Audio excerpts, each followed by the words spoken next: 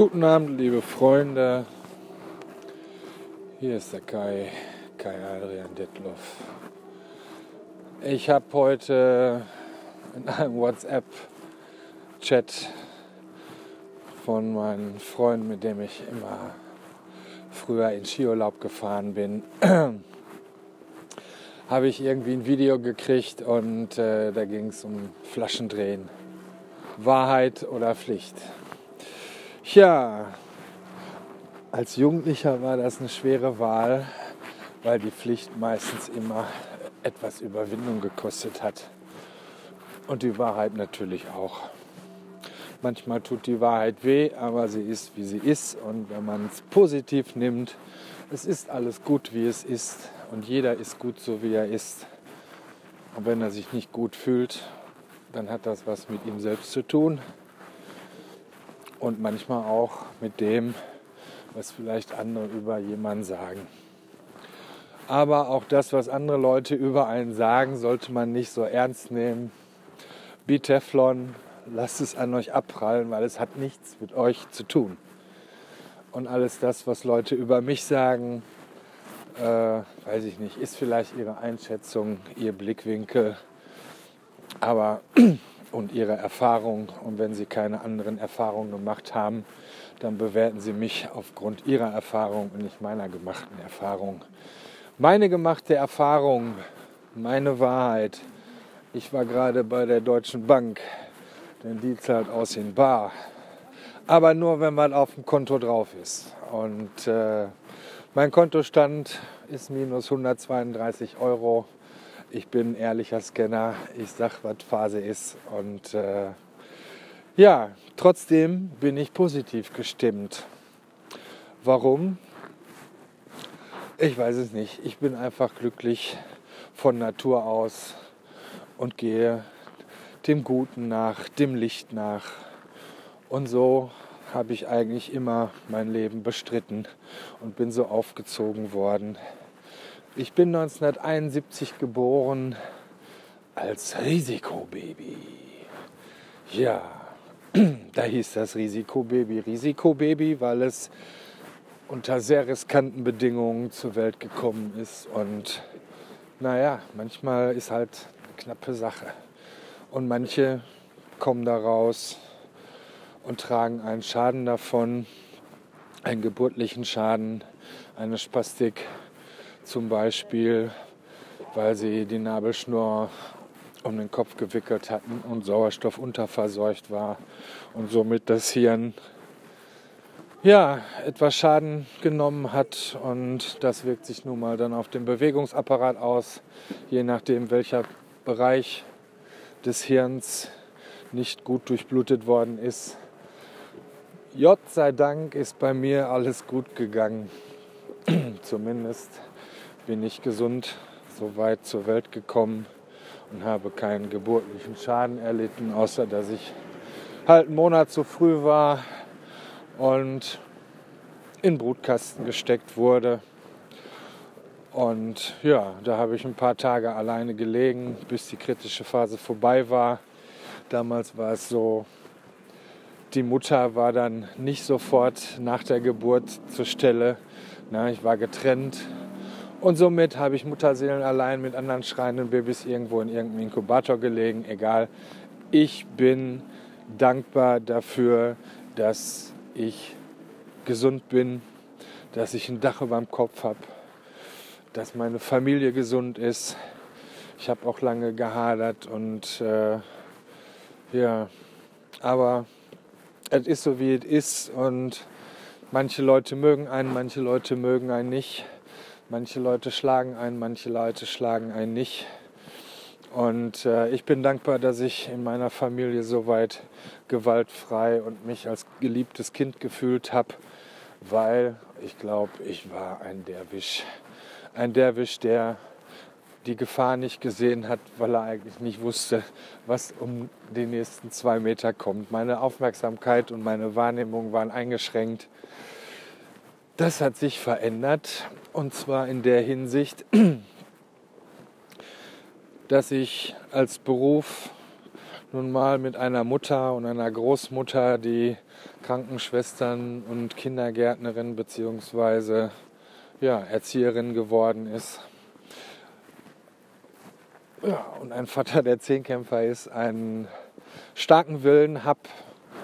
Und ich erkenne nicht so gute Situationen. Ich erkenne Stimmung an Menschen, auch wenn die außen Chamäleon aufsetzen, weil ich alles andere deute und sehe, was drumherum ist, wie die Körpersprache ist, wie die Blicke sind. Also, ich sehe es einfach, ob jemand ehrlich ist oder nicht. Und was ich aber nicht gesehen habe, dass ich eigentlich dadurch, dass ich einen Beruf im Gesundheitssystem angestrebt habe, zuerst mit dem Zivildienst, geschuldet dessen, dass meine Mutter Holländerin ist, habe ich mir niemals vorstellen können, auch überhaupt als harmoniesüchtiger Mensch, der keinen Streit mag, auch Streit aus dem Weg zu gehen, was sich nicht immer vermeiden lässt. Und einfach im Sprechen und in der Unterhaltung, in der Diskussion seine Standpunkte darzulegen und zu sagen, das ist mein Standpunkt, das ist dein Standpunkt, du hast recht, ich habe recht, lass uns eine Schnittmenge bilden. Genauso wie ich es abgelehnt habe, irgendwie mich in meiner Jugend zu schlagen, wo ich dachte, okay, auch wenn ich dem überlegen bin, gewinne ich, aber ich tue ungern anderen Leuten weh und habe eigentlich auch deshalb immer eher die Kurve gekratzt oder die Kurve gekriegt, weil ich schon vorher immer gefühlt habe, dass hier irgendwas im Busche ist. Und da ich mich selber mag und meine Selbstverantwortung auch mein Schutz ist, habe ich mich dann sozusagen in Sicherheit gebracht. Und Leute, die auf dem Hinterrad fahren. Jugendliche, die sich ein bisschen auspowern müssen, nachts in der Herner Innenstadt. Ja, da bin ich Zivildienstleistender geworden sozusagen und habe da zum ersten Mal wirklich mit Behinderten Kontakt gehabt und habe, weil wir alles coole Jungs waren und Spaß hatten, haben gesagt, den müssen wir auch mit den anderen haben und haben sozusagen auch mal kleine verbotene Aktionen gemacht und haben bestimmte junge Menschen abgeholt und sind mit denen einfach nachts in die Düsseldorfer Innenstadt gefahren. Ich war da leider nicht bei, sondern das haben meine Zivi-Kollegen gemacht. Ansonsten für die Menschen ein bisschen an Spaß und einfach lustig sein, weil der Alltag dieser Menschen, der ist schon sehr anstrengend, beschwerlich und ein Schicksal, bei dem man merkt, dass man eigentlich nichts selber machen kann, ohne auf fremde Hilfe angewiesen zu sein. Ja. Dann habe ich nach dem Zivildienst sozusagen mir eine Lehrstelle gesucht und weil ich nicht wusste, was ich machen sollte, habe ich gedacht, ich möchte gerne das machen können, was mein Opa konnte, weil der für die Familie geschreinert hat. Der hat in dem Haus, was meine Eltern gebaut haben, hat er sozusagen all seine Liebe und Passion in schöne Einbauschränke, in eine Holzvertäfelung, hat irgendwie alles gegeben für die Familie. Und leider kam es dann so, dass mein Vater sich von der Familie getrennt hat und gegangen ist. In diesem Moment hat man ein schweres Verlusttrauma aus heiterem Himmel, da stehen gelassen zu werden und sich zu fragen, was ist denn jetzt los und was ist passiert oder was habe ich gemacht, dass ich so verlassen werde. Ja, vielleicht gar nichts, vielleicht hat das nur mit demjenigen selbst zu tun. Man muss einfach auch so, wie es ist, und es ist, wie es ist im Moment, die Gesetze befolgen, sich nach dem Reglement, ans Reglement halten und einfach schauen, dass man, egal welche Emotionen aufkommen, weiter positiv bleibt und guckt, dass man das Gefühl, was man hat, das Gefühl der Angst zum Beispiel oder der Furcht, dass das eigentlich dazu da ist, kreativ zu werden und nach Auswegen zu suchen. Und der Ausweg ist, in der Reaktion unter Angst gibt es nur Angst, Flucht und Starre. Und diese Starre dazu nutzen, eine kreative Lösung zu finden. Meine kreative Lösung im Leben war, dass ich dann Schreiner geworden bin, mit recht mäßigem Erfolg, weil ich halt nicht direkt weiter beschäftigt wurde in der Schreinerei, wo ich war. Dann habe ich mich umgeschaut und bin Kundendienstschreiner geworden. Und meiner Passion des Redens und Sprechens,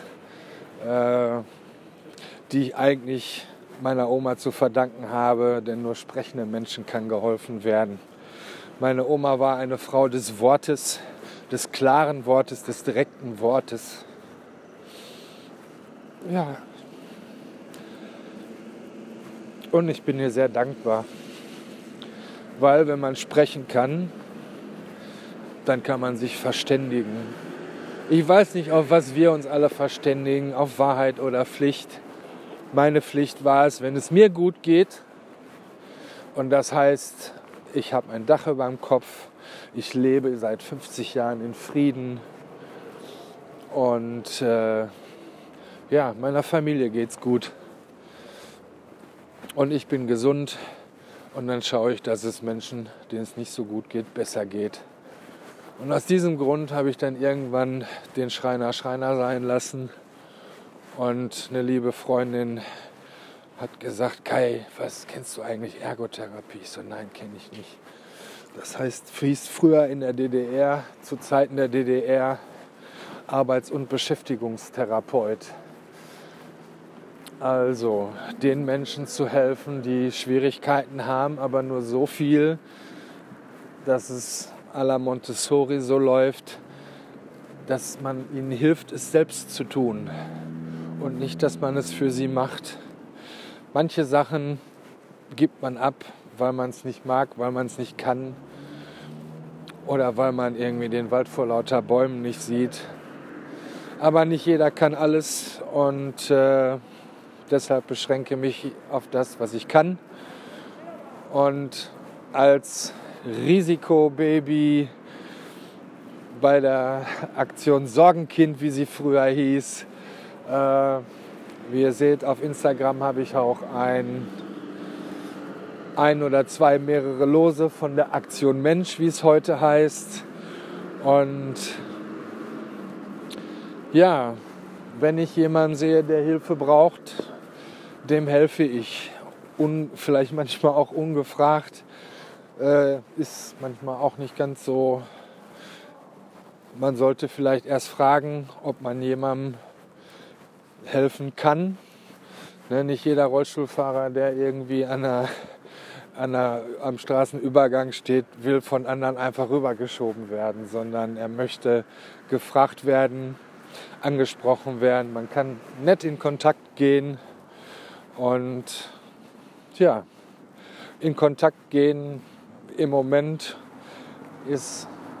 mir fällt es nicht schwer. Anderen Leuten fällt es schwer, die gucken einen an, als ob man vom anderen Stern kommt, wenn man nur guten Tag sagt. Habe ich auch kein Problem. Wer Angst hat, hat Angst. Wie beim Hund. Oh, der tut nichts, der beißt nicht. Ja, der Mensch hat Angst, weil er schlechte Erfahrungen gemacht hat mit einem Hund. Und nur weil du sagst, er tut nichts, der glaubt dir noch lange nicht. sondern schlechte Erfahrungen, Vorurteile, Issues, die man hat, sind entstanden aus schlechten Erfahrungen, die man gemacht hat, aus immer wieder retraumatisierten Prozessen, die man immer wieder erduldet oder erleidet oder sich selber diesen Traumata aussetzt, weil man einfach nicht weiß, dass man sich gerade zu weit aus dem Fenster lehnt, sich zu weit, zu flexibel ist, weil man eigentlich nicht bei sich selbst sein kann oder weil man sich selbst nicht spürt oder weil man einfach gar nicht weiß, dass man nicht bei sich ist. Manche Menschen werden wach, manche Menschen werden nicht wach. Irgendwann wird man durch Schaden klug. Und so geschehen in meiner Familie, bin ich in der 4. Generation dann auch irgendwann mal Diabetiker oder habe einen Diabetes sozusagen bekommen, entwickelt. Und diesen Diabetes hatte meine Urgroßmutter, hat da sehr viel teuer bezahlt. Da haben sie langsam von Fuß, Unterschenkel und so weiter langsam das Beinchen kürzer geknipst, weil damals noch nicht das Bewusstsein da war, dass Diabetes einfach die Langzeitschäden, welche sind, bei dauerhaft hohem Zucker sind die Schäden sehr gravierend, was die Durchblutung und in den haarfeinen Gefäßen angeht, sprich Füße, Finger und auch in den Augen. Das Gleiche habe ich dann erlebt bei meiner Großmutter, die auch selbst Diabetes hatte. Meine Uroma hatte noch nicht die medizinische Versorgung, sondern ist immer bei der Knappschaft in Recklinghausen einmal im Quartal zum Zuckertest gefahren. Vor diesem Zuckertest wurde natürlich 3 Tage Sauerkrautsaft getrunken, um ein gutes Ergebnis zu haben. Und vorher hat man halt gesündigt, so hieß es dann.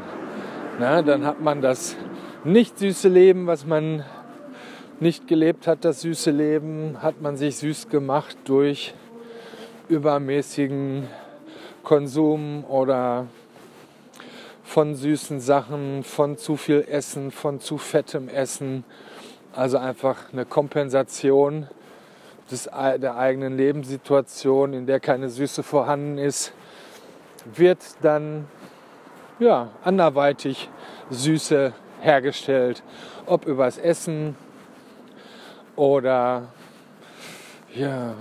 wir haben es alle, ich habe früher auch viel Alkohol getrunken, der Rausch, sich nicht selber spüren, hat dann nichts mit Feiern mehr zu tun, sondern einfach, ich will mich nicht mehr spüren, ich will meine Gedanken nicht mehr spüren.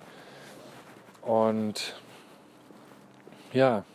sozusagen eine Krankheit, die einem eigentlich sagen soll, Achtung, kümmere dich um dich selbst und schau, was du dir antust mit diesem Leben.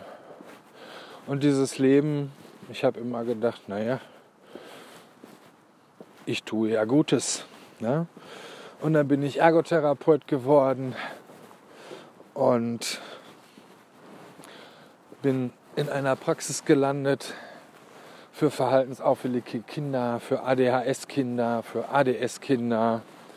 Und was soll ich euch sagen? Ich war genauso, wie die Kinder sind, genauso gut, genauso zappelig, genauso verrückt. Nur ich hatte keine Stempel gekriegt. Zu meiner Zeit war es halt nur das Risikobaby und nicht irgendwie ADS, ADHS. Sie haben mir wohl eine Konzentrations... bisschen sehr fantasievoll und wie man halt so Kinder deutet, die die eigentlich immer aus dem Hier und Jetzt fliehen, weil die Situation für sie so angespannt ist. Warum das so war, kann man dann hinterher sagen. Ich finde es heute eigentlich ein Unding und mit der Erfahrung, die ich gemacht habe, wofür, wenn jemand ADHS hat oder sozusagen nicht defizitär ist, wofür ist ein Mensch, der ADHS hat oder einfach so sehr positiv im Leben und ja, andere Menschen, die nicht gerade positive Stimmung haben, das zu erkennen und sie aus ihrer Negativität herauszuholen und sagen, aber ist doch alles in Ordnung, guck doch mal, bleib mal positiv und sieh es so, wie es ist. Leider haben die Eltern da eine andere Meinung und von 1971 über die 80er bis heute ist unser Leben fast im Time Tunnel, so schnell mit Lichtgeschwindigkeit. Die Taktung der Arbeit, der Takt der Arbeit ist so hoch, dass man, wenn man nach Hause kommt, eigentlich gar nicht runterfahren kann, weil dann noch alle anderen Sachen zu tun sind, die auf einen warten. Oder man sich halt gleich wieder dissoziiert und aus der Realität flüchtet, weil es einfach kaum zu ertragen ist.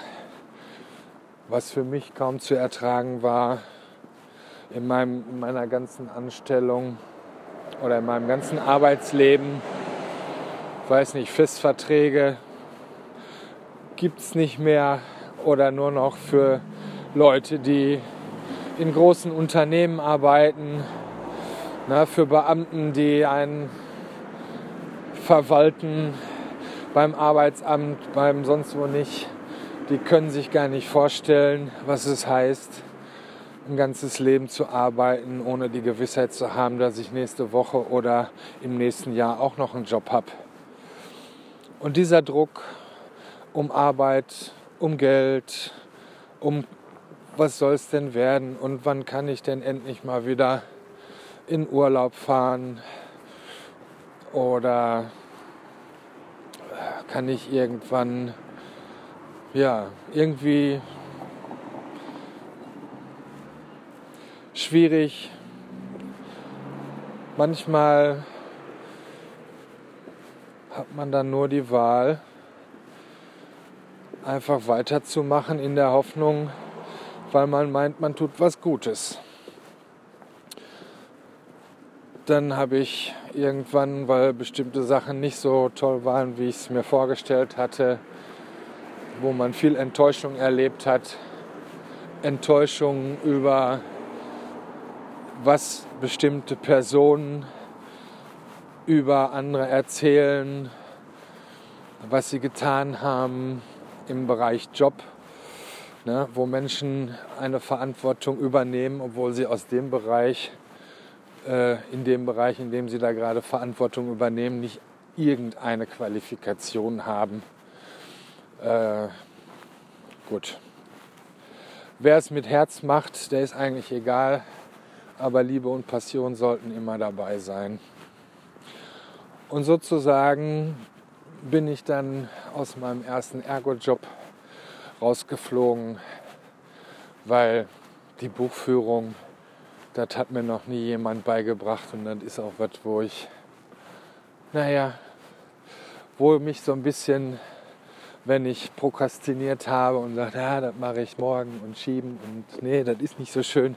Irgendwann kommt der Stein des Sisyphus und überrollt dich. Ich habe alles gegeben,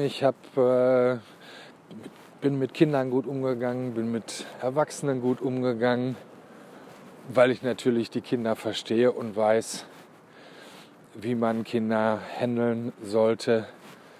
Ehrlich, klar, keinen Druck ausüben, weil Druck erzeugt Gegendruck. Und Erwachsene sollten ehrlich sein, weil Kinder sind nicht doof. Und bestimmte Kinder sind überhaupt nicht doof, weil die sind so intelligent, dass die direkt merken, dass die vereiert und verkackert und verkaspert werden. Und das folgt natürlich dann, wenn Kinder, die verkackert und verkaspert werden, da keine Lust drauf haben, dann gehen die außer sich. Und das sind sozusagen dann die Systemsprenger. Die Systemsprenger, die keine Lust mehr haben, sich verschaukeln zu lassen und dann auf Angriff übergehen. Aber Angriff ist halt auch keine Wahl, sondern es ist eigentlich eine Flucht aus der Ist-Situation, die sie seelisch kaum aushalten, weil sie merken, dass sie irgendwie, nicht die Beachtung finden, die sie bedürfen oder die sie benötigen. Ja, aber dann sind Systemsprenger und dann werden die auf Ritalin gesetzt und als emotional instabil, keine Ahnung, vorher schon aussortiert, weil das ist ja dann eine Zumutung, mit diesen ehrlich reagierenden Kindern in der normalen Schule umzugehen, die auch wahrscheinlich, die so nicht auch wirklich normal sind, weil sie dieses Normale ist halt so langweilig und das haben wir schon, ich weiß nicht wie lange, dieses preußische Schulsystem, das erzeugt einfach ein Repetieren, ein friss es rein, wiederhol es und wenn du es dann prima noch abliefern kannst unter Druck.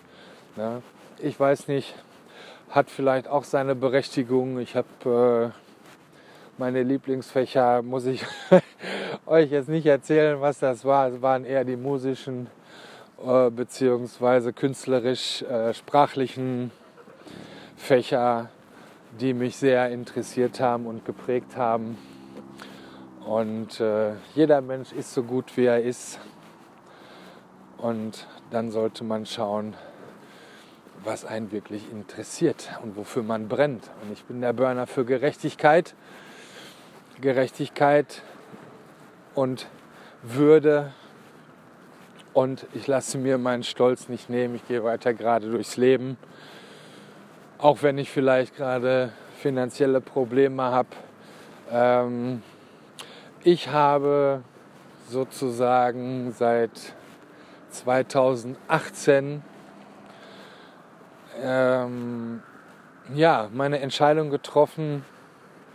Ich möchte Verantwortung für mich selbst übernehmen und mich nicht immer, weil es war nicht anders möglich in einem Ergotherapeutenjob, in dem man irgendwann die Fahnenstange erreicht hat, ob du jetzt Fortbildung machst oder nicht, mit Steuerklasse 1, nicht verheiratet, kommen hinterher 16 netto raus.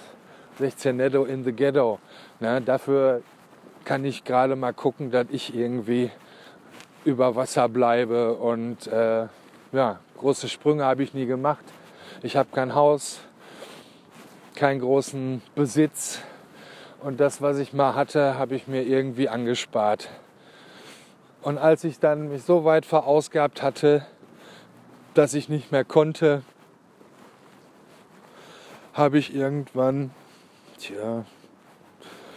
weiß ich nicht, ich glaube, ich war Wutbürger. Ich habe nicht Leute angegriffen, aber ich habe gedacht, ich deklariere meine Grenzen und jeder, den interessiert, hat einen Scheiß und der geht einfach drüber. Alle doof außer ich, nein, alle gut. Ich auch gut, aber ich außer mir, somit zu weit raus und dann bin ich jedem so nah, dass er halt nur meine Grenzen überschreiten kann. Und um dem irgendwie oder mir wieder Herr zu werden und wieder überhaupt zu Kräften zu kommen, weil ich bin nicht mehr hochgekommen. Ich bin habe mich zur Arbeit geschleppt und habe alles andere, meine Wohnung verkommen lassen, habe mit allem anderen gehadert und mich sozusagen so isoliert und zurückgezogen, dass ich auch keinen mehr in meine Wohnung gelassen hatte. Das habe ich nun überwunden und Veränderung heißt loslassen und das waren alles gebunkerte Erinnerungen aus meinem vergangenen Leben. Schränke, Sammelsurium des Haushaltsstandes meiner Oma und ja, sozusagen alte Erinnerungen und die aber mehr belastet haben, weil irgendwann weiß man nicht mehr, kann man sich nicht mehr drehen und wenden. Und ja, dann ist Besitz auch mal belastend. Und somit habe ich angefangen, nachdem ich jetzt nach 7 Monaten aus Marokko wiedergekommen bin, zu sagen, ich habe so viel und noch fast zu viel und lass es gehen und das tut mir gut. Und damit tue ich anderen Menschen gut, weil ich schenke es denen und sage, ne, bitte, hier habt ihr, ich lass los und wenn ihr es nehmt und ihr es gebrauchen könnt, dann ist alles gut so, wie es ist. Gut so, wie es ist. Mal eben fokussieren. Ja, von meiner eigenen Kohle leben. Ich bin, weil ich natürlich mein ALG 1 aufgebraucht hatte, bin ich zur AGE gegangen und wollte einen Hartz-IV-Antrag stellen. In dem Moment bin ich halt auch sehr ehrlich und habe alles angegeben, was ich hatte. Und mit der Antwort, Sie dürfen nur 7.500 € besitzen und Sie haben deutlich mehr. Und weil ich natürlich auch meine Ruhe brauchte, um zu regenerieren, habe ich gedacht, ja, jetzt wirst du kreativ und machst das und übernimmst Selbstverantwortung. Das heißt, ich habe die sämtlichen Aktien, waren Aktien für meine private Altersvorsorge, nicht die Riester-Rente, sondern was ein bisschen mehr gebracht hat und sich deutlich mehr gelohnt hat in ein paar Jahren, wo ich immer ein bisschen was zurückgelegt habe. Diese 17.500 € habe ich auf den Kopf gehauen, nicht beim Zocken, nicht beim Feiern, sondern ich bin damit gesund geworden und habe damit eine Reise gemacht und eine Reise seit 2018, weil ab 2018 habe ich meinen letzten Job gemacht und ich konnte nicht mehr und seit 2018 zahle ich meine Krankenversicherung, meine Miete, ja, alles was so anfällt, habe ich von diesem Geld bestritten. Und natürlich auch Unterstützung gekriegt von meiner Mutter. Mein Vater hat mir auch mal ein bisschen was oder unterstützt, weil ich ihm gesagt habe, ich habe gerade keine Möglichkeit irgendwie im Lockdown in Marokko, keine Verbindung und auch wirklich keine Lust, weil ich wusste, wie sich das darstellt. Und außerdem war ich eingeladen von meinem guten Freund Hamza, der seine Schwester besucht hat, wie ihr ja schon wisst, weil sie eine Krebsdiagnose hatte. Und dann habe ich gedacht, naja, ich nehme die Chancen an, die mir das Leben bietet und habe 2 Flüge gebucht. Zuvor hatte ich euch ja schon mal erzählt, dass ich im Projekt Neueinstellung seit 2011 mit Änderung der Menschenrechtskonvention auch, dass behinderte Menschen ein Recht auf einen Arbeitsplatz haben, probiert diesen jungen Menschen einfach erstmal in puncto Lebenserfahrung zu unterstützen und zu sagen, mit Aktivitäten des täglichen Lebens, die man braucht, um überhaupt zu seiner Arbeitsstelle zu kommen.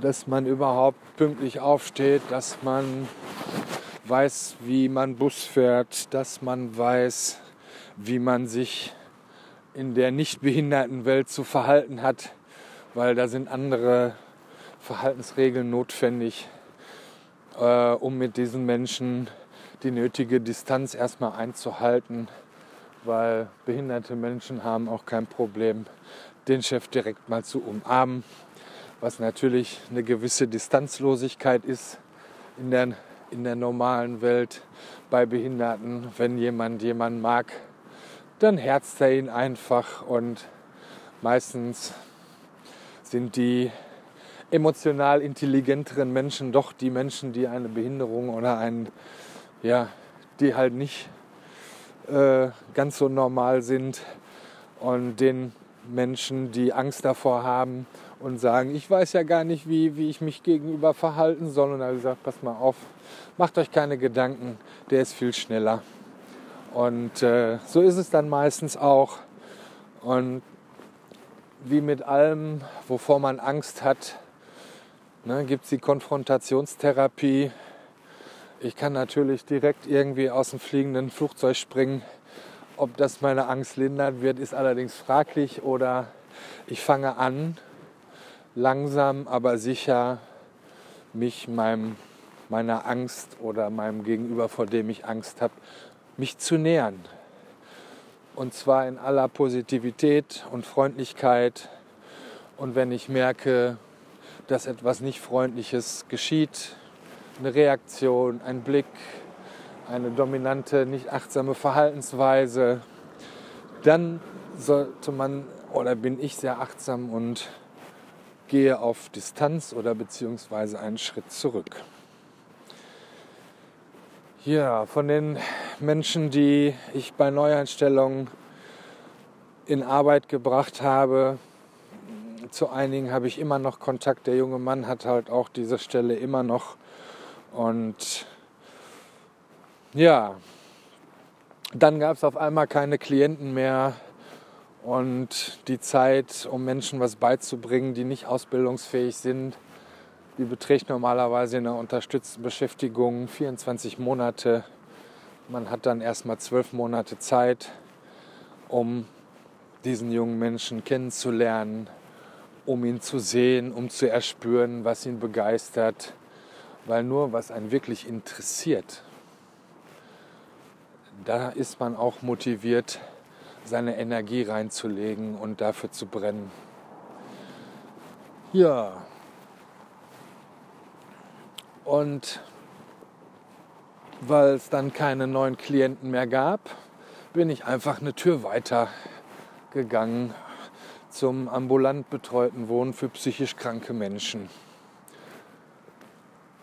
Das war natürlich ein paritätischer Träger, der gewisse Strukturen aufweist, in der Arbeitsweise bestimmte Strukturen, wer das Geld bringt und wofür man das bekommt. Und das ist ja schon ein Ausschreibungskatalog, wenn man sich für eine Maßnahme meldet, dann kriegt derjenige den Zuschlag, der es am günstigsten macht. Und dann haben wir halt auch Menschen mit Hartz-IV-Hintergrund bekommen, die wieder in Arbeit gebracht werden sollten. Und Misstrauen oder fehlendes Vertrauen oder überhaupt erstmal ein Vertrauen herzustellen zu Menschen, die sich so ein bisschen aussortiert, nicht gut genug fühlen, ist eine schwierige Sache. Und deshalb habe ich mich dann zu den psychisch Kranken gewandt.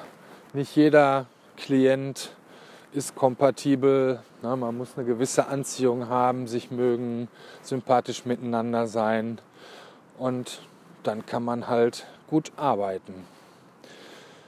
Ja, für diese Arbeit, für die man natürlich berufen oder geboren sein muss, weil man halt Empath ist, weil man versteht, in welchen Sorgen und Nöten diese Menschen sich befinden, ist es halt auch klar, ich bin auch nicht perfekt, und sozusagen als Künstler, als Menschenflüsterer, als Tobedoktor, als Empath und Menschenfreund hat man auch nicht immer nur bestimmte Qualitäten, sondern genauso auch seine Fehler. Und an denen wird man eigentlich immer nur gemessen. Man wird an dem gemessen, was man falsch macht, was man nicht richtig macht. Oder beziehungsweise das wird auch angestrichen. Anstatt das Positive zu sehen und zu sagen, schau, das hast du alles richtig gemacht. Und das hast du gut gemacht. Und das hast du viel besser gemacht als manch anderer. Aber naja, wenn man merkt, dass dieserjenige sich auch nicht so wirklich in Strukturen einfügen lassen will, dann ist das wahrscheinlich auch ganz gut so, dass man daraus entfernt oder gekündigt wird. Und es war gut für meinen Weg, weil das hat mir gezeigt, wer ich bin, was ich kann und hat mich nicht weiter beirren lassen. Und wenn Institutionen oder paritätische Dienste, wie auch immer, mich nicht haben wollten, dann habe ich gedacht, dann gehe ich zu denen, die froh sind, dass jemand da ist und bereit ist, ihnen zu helfen, und habe einen persönlichen Assistenzjob angenommen. Persönliche Assistenz kennt ihr alle unter ziemlich beste Freunde-Job. Ist natürlich toll, wenn der Klient ein wohlbetuchter Franzose ist und dieser junge Mann, der eigentlich überhaupt gar nichts wusste von Pflege, sondern der hat seine Erfahrungen als Mensch gehabt und die haben sich menschlich miteinander befasst und sich peu à peu geöffnet, und so ist halt dieser ziemlich beste Freunde-Job entstanden, was heute eigentlich ein Assistenzjob ist. Zu dem Assistenzjob muss man sagen, dass die Verantwortung für die Arbeitnehmer, in diesem Falle die Krankenkassen, zahlen den Familien ein persönliches Budget, welches von ihnen verwaltet wird. Sie sind sozusagen dann Eltern von Kindern mit starken Schicksalen, starken Veränderungen oder Umständen, und sind aber auch gleichzeitig Arbeitgeber und müssen schauen, wie sie gut mit dem Geld verwalten oder wie sie das Geld verwalten. Ja, und für diese wundervolle Arbeit gab es dann bei meinem ersten Klienten irgendwie einen 450-Euro-Job, ich glaube 15 Euro. Als gelernter Ergotherapeut, ich war einfach nur unter dem Druck, einen Arbeitsplatz zu haben. Und es ging mir nicht gut, weil das Verhalten, so die Art und Weise, wie ich mich gefühlt habe, habe ich mir selber nicht mit gut getan und habe die Abwertung und Kündigung, wie kann man das halt nicht auf sich beziehen? Ne? Das macht was mit einem. Und sozusagen dankbar für den neuen Job. Und dieser Job ist für mich mehr als irgendwie, ich muss ihm bei den Toilettengängen helfen, ich muss ihn füttern, sondern es zeigt mir diesen Menschen in seiner Lebenswelt und wie isoliert er darin ist. Und weil ich das erkenne, wie isoliert jemand ist und in welcher Situation er sich befindet, ob er irgendwie auch der Sisyphus ist, der den Stein hochrollt und immer davon erschlagen wird, weil er einfach die Hoffnung hat, irgendwann nach seinem Studium in einem Theater zu arbeiten oder Stücke zu inszenieren, wo ich sage, ich habe mit meinem Blick, sehe ich da andere Visionen oder sehe da eine andere Problematik, weil ich weiß, dass im sicheren Umfeld ist das alles kein Problem, aber mit unbekannten Leuten kommen soziale Phobien, die ich dann entdeckt habe, zutage. Und der junge Mann, wir haben uns einfach gut getan, indem ich die Zeit, weil ich sehr viel alleine war, das genossen habe, mit ihm zusammen die Zeit gut zu verbringen, ohne Wertung. Bin mit ihm in die kleine Hexe gegangen von Ottfried Preußler. Ne, jeder andere sagt, was ist das denn für eine Kinderkacke? Nein, ich fand's toll, weil das zeigt, was er für ein Mensch ist. Und es ist ein wunderbarer Mensch, der sehr humorvoll ist, der ja für mich eine große Anziehung hatte, weil er ein lieber Mensch, ein zuvorkommender Mensch war, der ehrlich war mit seinen Ängsten, den ich auch mit seinen Ängsten gesehen habe, wie andere Menschen, die bei ihm einen Job gefunden haben, ihn hinterher dafür haben über die Klinge springen lassen und ihn in Angst und Schrecken gehalten haben, weil sie den Schlüssel nicht zurückgegeben haben. Der junge Mann hatte Spastik bis unter der Hutschnur, weil er so viel Angst hatte, dass dieser Mann irgendwann bei ihm vor der Tür steht. Naja, es gibt die Möglichkeit, einen Zylinder auszubauen. Dann ist manche Angst halt einfach nicht mehr da oder kann langsam runtergefahren werden. Und zu sagen, okay, du bist hier Student in Bochum, wo sind deine Kommilitonen? Ja, habe ich keine. Ist so wie, ja, keine sozialen Kontakte? Ja, wenig. Okay, egal. Ich bin ja da und somit kann man jemandem auch die Wahl lassen zu sagen, gehen wir ins Theater oder gehen wir ins Kino? Und bei schönem Wetter, der junge Mann war so mobil, weil er einen wunderbaren Sprinter hatte mit Alu-Klappleiter, mit Arretierung für sein E-Rolli. Ja, und dann sind wir einfach an die Kemnade gefahren und haben uns auf dem Weg, der für rollende Menschen oder Menschen mit Rollen unten drunter ist, Fahrradfahrer, Skater und so weiter, da haben wir uns dann getummelt. Ich mit meinem Longboard und dem Pedalstick und er einfach in seinem E-Rolli. Und dann passieren Sachen, wo man denkt so, in was für einer Welt lebe ich denn eigentlich? Dann höre ich auf einmal ein Geschrei, was macht der Spacken hier am Fahrradweg? Und ich war 30 Meter weiter vorne. Ich bin direkt von meinem Skateboard gesprungen, habe meinen Pedalstick genommen, habe mich umgedreht und bin auf meinen Klienten zugelaufen, wo halt dieser Didi Thurau für Arme stand und rumpöbelte, was ihm denn einfallen würde, hier so einfach auf diesen Weg zu fahren. Und dann habe ich gesagt, guter Mann, entschuldigen Sie bitte, ich möchte nicht, dass Sie erstens diesen Menschen anschreien, weil er hat eine Spastik und Sie sehen, der zuckt nur noch, weil er sich so ständig erschreckt. Meine ich, wo ist denn das Problem? Ja, was hat er denn hier lang zu fahren? Ich so, dieser Mensch hat genauso ein Recht, hier lang zu fahren wie Sie. Ich habe Rollen, er hat Rollen, Sie haben Fahrrad.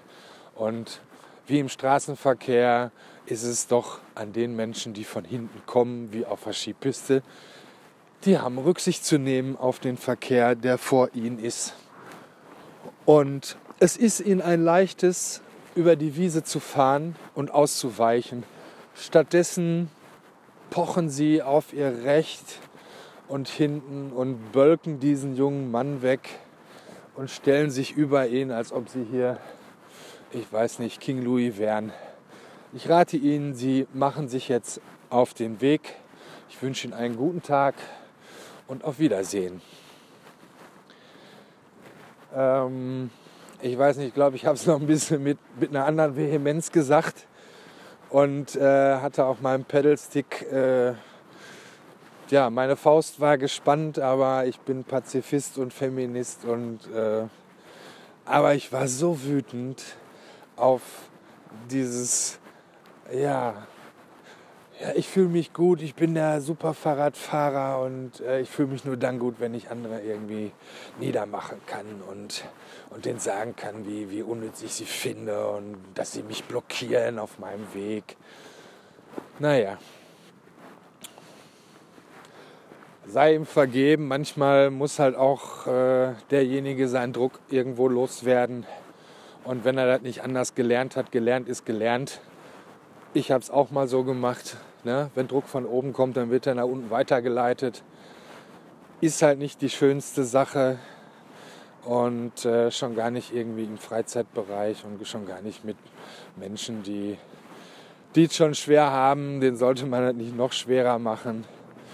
Von daher habe ich mich eingesetzt und der junge Mann hat gesagt, Kai, das hat noch niemand für mich gemacht. Ja, und da musste ich schwer schlucken, weil ich das einfach auch nicht begreifen konnte, dass sich irgendwie noch nie jemand für diesen Menschen eingesetzt hat oder ihn verteidigt hat oder zumindest sich schützend vor ihn gestellt hat. Ja, und kurz darauf ist dieser junge Mann den Tränen nahe und kündigt mir unter Tränen. Und da habe ich die Welt nicht mehr verstanden. Da habe ich gedacht, was ist denn jetzt los? Naja, er hat mich eingestellt unter der Prämisse, du musst mir sagen, ne, wenn ich ein Arschloch bin, ne, dann musst du mir das bitte begründen. Und da habe ich gesagt, naja, wenn du Feedback haben willst, dann wirst du es von mir kriegen, aber ich glaube nicht, dass ich mich so direkt so krass ausdrucken werde. Und habe gesagt, mach dir keine Sorgen, du wirst von mir Feedback bekommen. Aber ja, daraufhin, nach der Kündigung, habe ich dann gesagt, wer mir ein Versprechen bei der Einstellung abnimmt, warum oder ob er ein Arschloch sei und dass ich ihm sage, hätte ich gerne dann auch gehabt, dass er mir sagt, warum ich gekündigt worden bin oder warum er mir kündigt und das unter Tränen. Ich hatte eine Ahnung, aber die Gesetzeslage ist so, ohne Angabe von Gründen in der Probezeit. Ich hatte natürlich auch danach um ein bisschen mehr Geld gebeten als 15 €, wenn man halt nur ein gewisses Budget zur Verfügung hat oder die Sympathien für jemanden zu groß wären, den der dementsprechende Mensch nicht leiden kann. Das hat sich so angefühlt, das ist aber auch nicht schlimm. Dann war es nur gut, dass ich gehen durfte.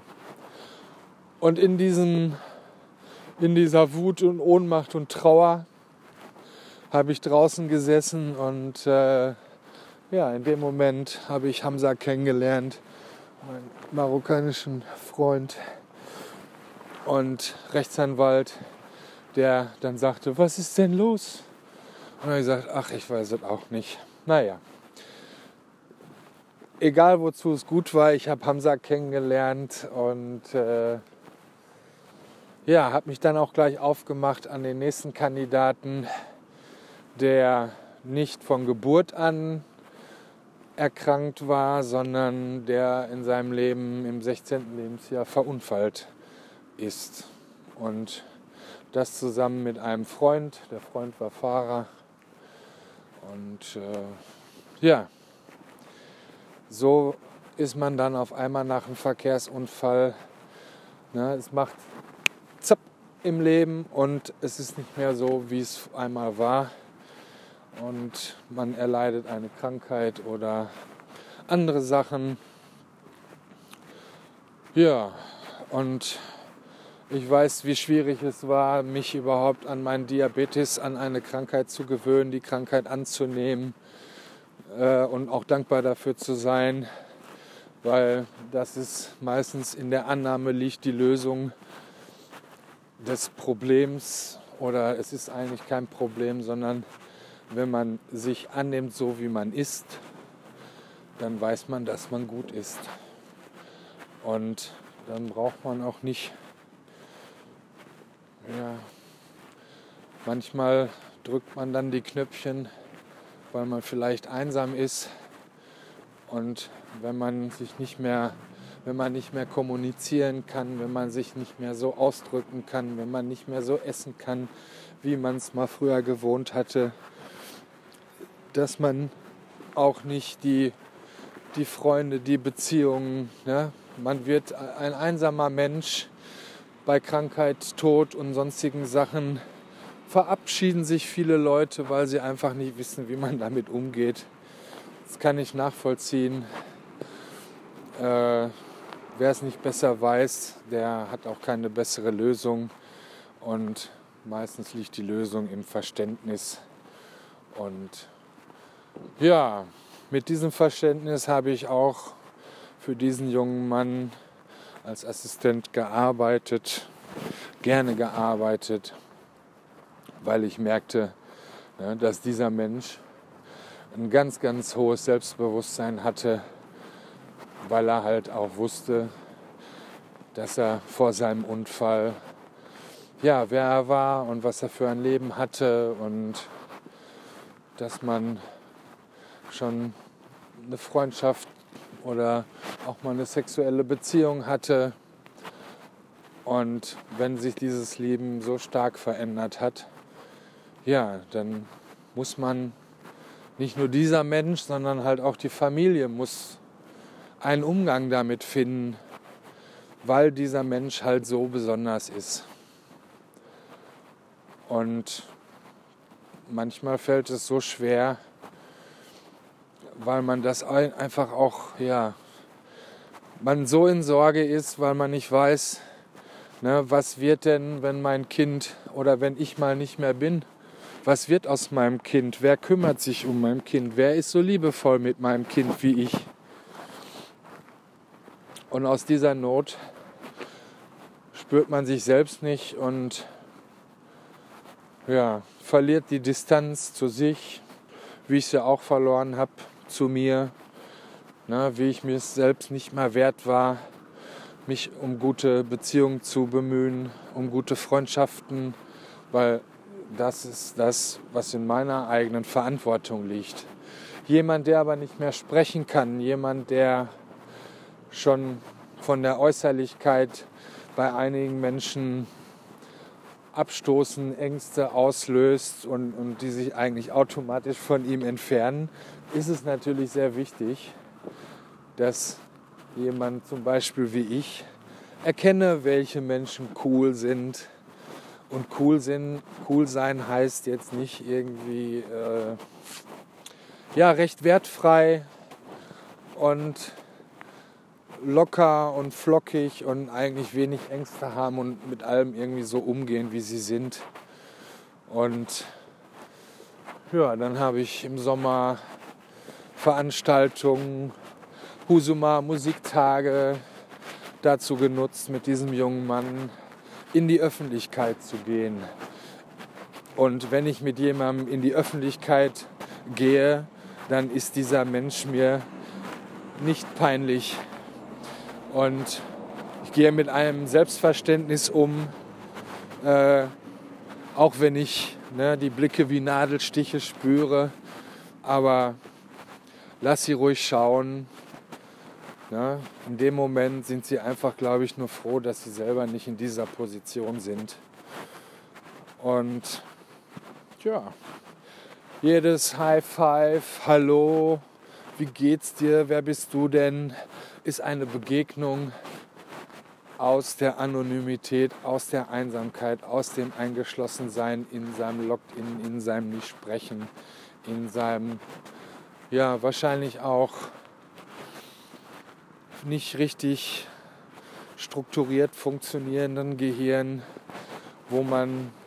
wo ich merke, dass bestimmte Sachen gar nicht wahrgenommen werden von dieser Person, welche Fähigkeiten persistieren, welche nicht da sind. Und da ich Menschen immer die Wahl lasse, habe ich es auch bei diesem jungen Mann so gemacht. Und weil er mich immer vor die Wahl gestellt hat, habe ich es dann auch gemacht und habe gespiegelt und habe Reaktionen hervorgerufen, die großen Unmut auslösten, weil er gemerkt hat, dass er selbst der Schlüssel dazu ist und nicht immer nur bei den anderen Leuten die Knöpfchen drücken muss, um sein Bedürfnis nach Aufmerksamkeit zu bestimmen, obwohl ich natürlich verstehen kann, dass man, wenn man so eingeloggt ist, auch oft in ängstlichen Situationen ist und die Einsamkeit vielleicht unaushaltbar ist. Auch da, ich war halt nur der einfache, oder ich war als Assistent angestellt und nicht als Familientherapeut, Aufsteller, sonst was nicht. Aber ich sehe halt, wie Familie leidet, wie Mutter leidet, wie Mutter irgendwie auch hilfloser Helfer, zu nah dran, zu wenig Distanz, zu wenig für sich. Viel gemacht, neues Leben begonnen, woanders angefangen, eine neue Umgebung gesucht. Vielleicht auch da erst